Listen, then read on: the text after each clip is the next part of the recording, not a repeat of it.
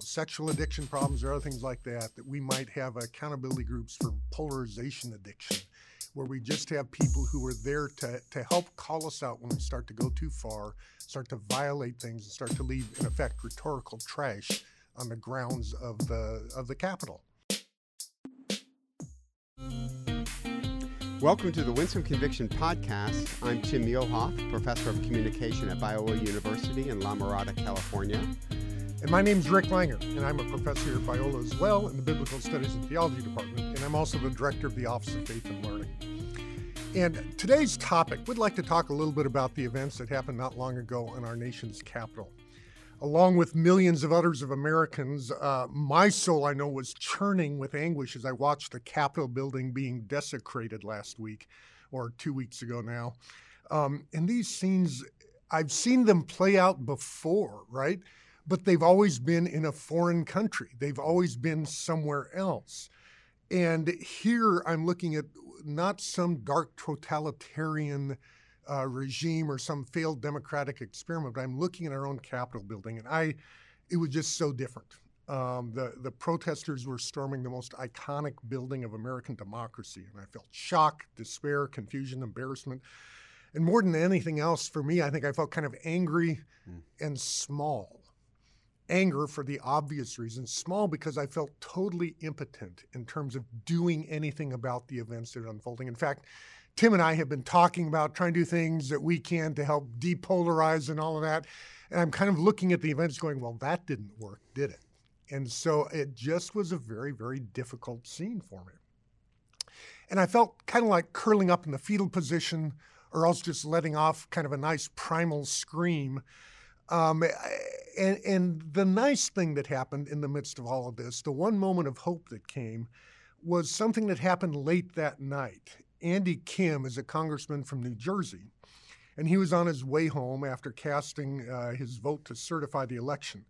And the rotunda of the Capitol was just covered with trash, pizza boxes, water bottles, discarded clothing, all these kinds of things, Trump flags, American flags, just strewn all across the floor. And his self-report on this as he was walking out said, I felt kind of strangely moved. I felt this heightened, supercharged sense of patriotism. I love the Capitol, and I'm honored to be there. This building is extraordinary, and the rotunda in particular is just awe-inspiring, and it really broke my heart, and I just felt compelled to do something. What else could I do? So here's what he did. A policeman was picking up the garbage, and so he walked up to him, asked if he could have a garbage bag and help out. And so the policeman gave him a garbage bag, and he started helping pick up the trash. In fact, we wouldn't have even known this had happened if one of his colleagues hadn't walked by and seen him crawling under a bench. And he's like, Andy, what's going on? And he comes out, and he realized he's picking up the trash, and that's how the whole story actually came out. So that was a beautiful image to me. And I've spent a lot of the last 3 years, Tim and I have, kind of writing and speaking to students and churches and schools and community groups about polarization in our public discourse. We're not famous. We're not really out on the lecture circuit. I just take the opportunities I get to advocate for gentleness and respect when we talk about contentious issues. And I suppose part of that was part of why I was particularly angry, because, as I mentioned, I just felt like all that had been unsuccessful. But here's the punchline. Small efforts are still efforts. So inspired by Congressman Kim, I've decided that we should pick up our rhetorical trash bags and do some cleanup work in the places where we actually live and talk to other people. I'm going to do my best to clean up the conversations of which I'm a part, and so I just thought we'd take some time on this podcast to identify some key bits of rhetorical trash that we may want to police from our conversational spaces. How does that sound, Tim? Oh, Rick, what a great metaphor of what Kim did, picking up the trash around the Capitol. And I agree with you. It felt like something had profoundly changed when I saw those images. You and I have a new book out called Winsome Conviction, Disagreeing Without Dividing the Church, and we're doing radio interviews. And I was doing a radio interview by myself, and I made a comment and immediately corrected myself. And I thought to myself, boy, times have changed. I said this: listen, incivility is a problem in our country, but it's not like we're killing each other over it. And I stopped literally in the interview and said, wow, do I need to change that? Because people died at the Capitol. Yeah, it was that kind of a turning point sort of a moment. in our country's consciousness. So I love your idea, Rick. We've talked about this. I love the idea of identifying and picking up our rhetorical trash. And let's let Kim serve as a great metaphor on his hands and knees, humility, looking for trash and picking it up and throwing it away. What a great metaphor. So let's talk about rhetorical trash and the dangers of not addressing it. All right, great. So let me, first bit of rhetorical trash that I think needs to be policed is speaking words of falsehood.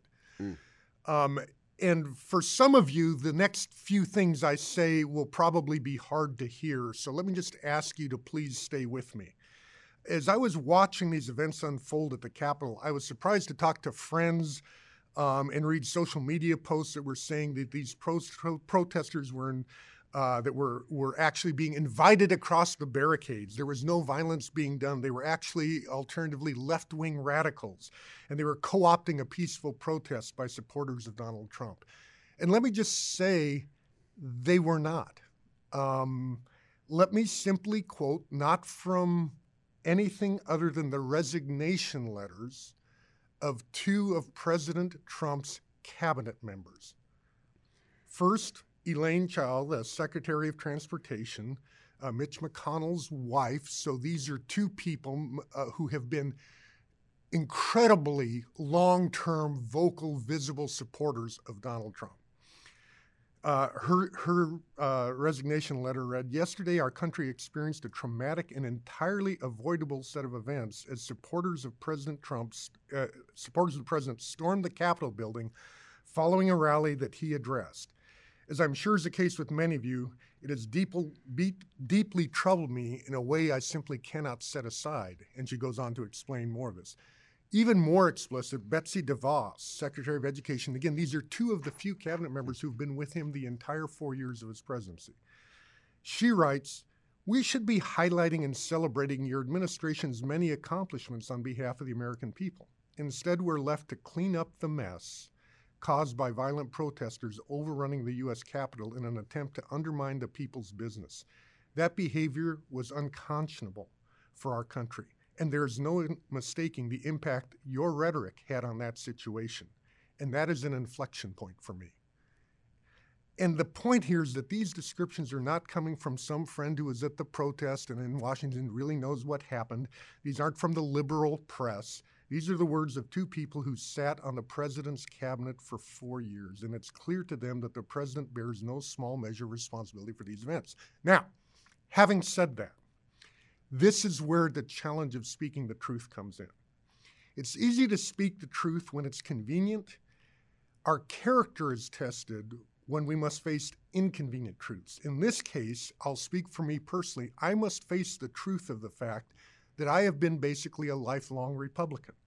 Whether I like it or not, these events were carried out by members of my political tribe. End, full stop. I can think of so many ways I could distance myself from the perpetrators of these events, but I'm going to resist that temptation and simply say I'm ashamed of these events and of my political party's complicity in them. It's a simple truth that needs to be spoken in the face of falsehood. This is partly me and my tribe. Yeah, Rick, I love that. So speaking the truth is predicated on finding the truth. And this is where we have a hard time in today's social media saturated news cycles. So we're going to have to roll up our sleeves and make sure that we're hearing different voices so that we're not just in our own in-group believing news sources that we're most comfortable with. So I do this assignment, Rick, with my students.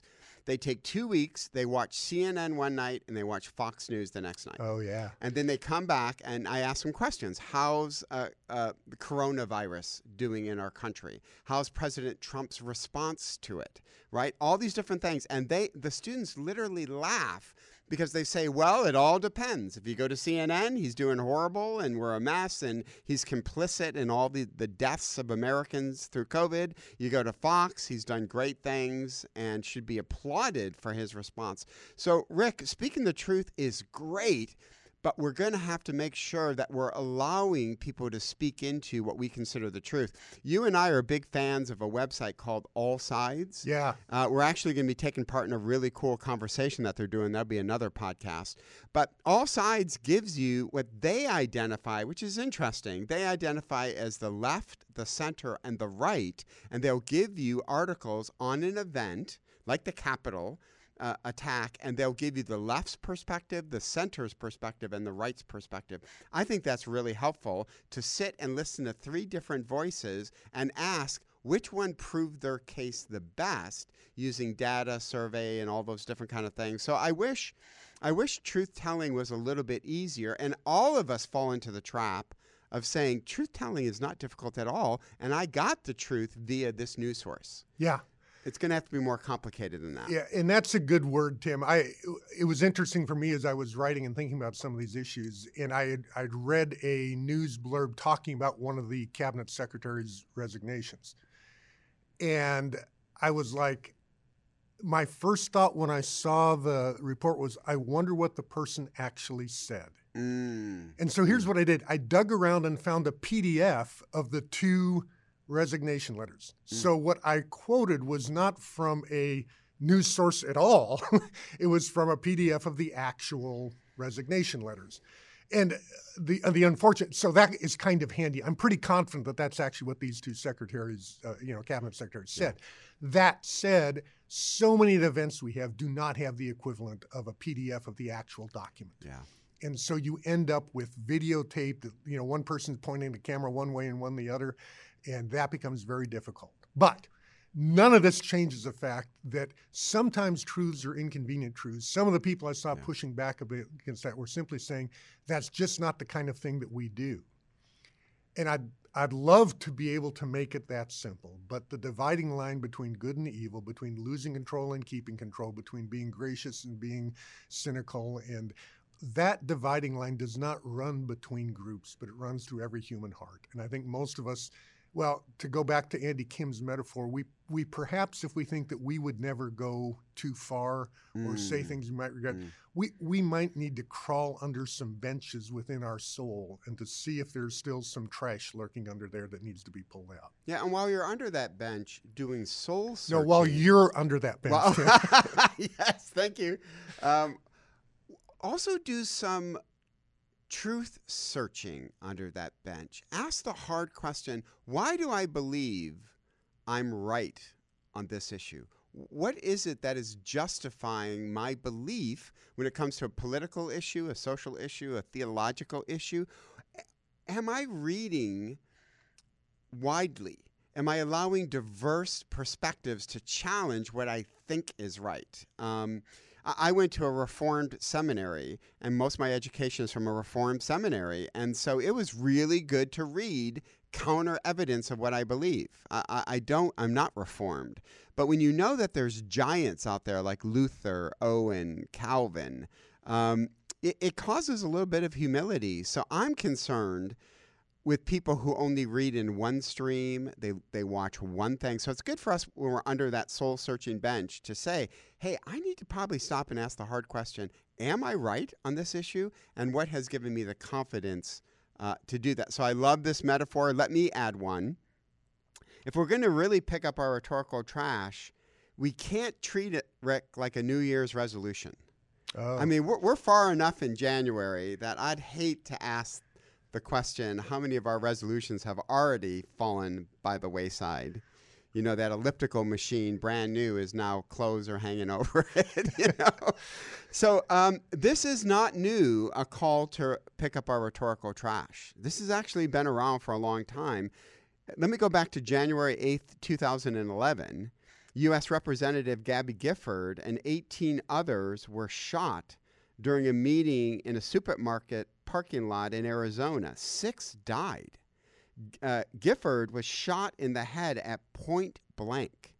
And the man was arrested, and it sparked a huge conversation about harsh rhetoric back in 2011. Yeah. Time magazine came out with a cover issue of the shooter, and the headline was Gun, Rhetoric, and Hatred. So they were already calling in 2011, have we gone too far? Keith Olbermann did a segment when he had his own show on NBC, did a segment called The Worst Person in the World. And he was so moved in 2011 that he publicly said, I'm getting rid of this segment. It was kind of done in tongue-in-cheek. But if I'm adding to the rhetorical rhetoric that led to the shooting of Gabby Gifford, then I repent of it. Now, Harvard did a study. Since 2011, what's been our response to the Gabby Gifford shooting? And tragically, Harvard reported that since 2011, mass shootings have tripled in our country. So, Rick, I simply say, picking up rhetorical trash in light of the Capitol, it can't be just another New Year's resolution that we're done when it comes to February. Yeah. It's interesting that about Keith Olbermann. I didn't know that about what he did in 2011. We were speaking this fall, and I was speaking at a church event, and Tim and I had a fertile and easy fall in terms of finding sermon and talk illustrations about bad rhetoric, because it was an extremely inflamed, climate. Interesting thing, I remember speaking at one of the churches that I spoke at, and it was a video clip from Keith Olbermann just going over the top with rage against Donald Trump. It was some of the most, in fact, I almost felt awkward even showing it. This fall, you're talking this fall. This fall. Yeah. So here we are 10 years later, and back to this issue of do we keep the resolutions? And please don't hear me saying Keith Olbermann is somehow magically unique in this. It just struck me when you said that we had bumped into that. And we had all kinds of illustrations. We had Donald Trump and Joseph Biden going back and forth against each other in a presidential debate that was a violation of any normal bounds of rhetorical balance. But these are the things that I think you're just dead right. It's super hard to maintain it. And we're talking about developing a spiritual discipline of soul. And the fact that it feels unnatural or difficult, we're like, right, exactly. But nonetheless, it needs to happen. And New Year's resolutions are created based on different contexts. So let's take weight loss. I mean, all of us have probably done the I got to lose 10 pounds New Year's resolution because our jeans are too tight, or you saw a Christmas photograph of yourself and you're like, no way do I look like that. So I'm going to lose 10 pounds. By the way, that's a perfectly good motivation to lose 10 pounds. But one time when I was the most successful is when a friend came to me who was overweight and was having heart palpitations and went to his doctor, and his doctor said, listen, dude, you need to lose 30 pounds because this isn't a matter of your pants being tight.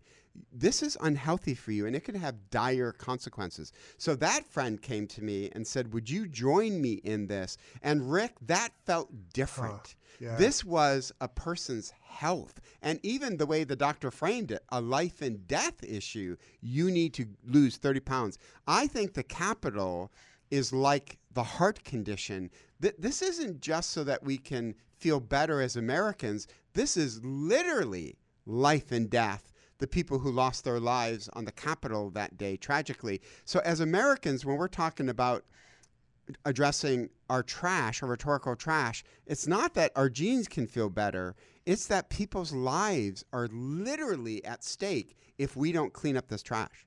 That's that is a great example of the challenge of implementing this. And I'm thinking with just what we're talking about here with the events with the Capitol and the things that are continuing to happen in our country, to say, hey, we are at that point as a country. Who is a friend that we could get together? Maybe a person on the other side, maybe a person who's more on the same side, but say that we could help one another. What in the military context they call it policing the grounds, picking up the trash. But that we could do that for each other. That as we talk about things, we could ask, well, what news source did you get that from? Have you read balancing sources? That we could just have that and realize, look, the same way I hear people doing accountability groups for, sexual addiction problems or other things like that, that we might have accountability groups for polarization addiction, where we just have people who are there to help call us out when we start to go too far, start to violate things, and start to leave, in effect, rhetorical trash on the grounds of the Capitol. Yeah, and we're going to practice what we preach, Rick. One of the commitments that we're going to do on the Winsome Conviction podcast is we're not just going to bring in people that we agree with. We are specifically going to invite guests in that we really disagree with theologically, politically, socially. And we want to have these kind of conversations. So when you listen to a person on our podcast, don't always assume that we're agreeing with their perspective, right? This is not endorsed by Biola University.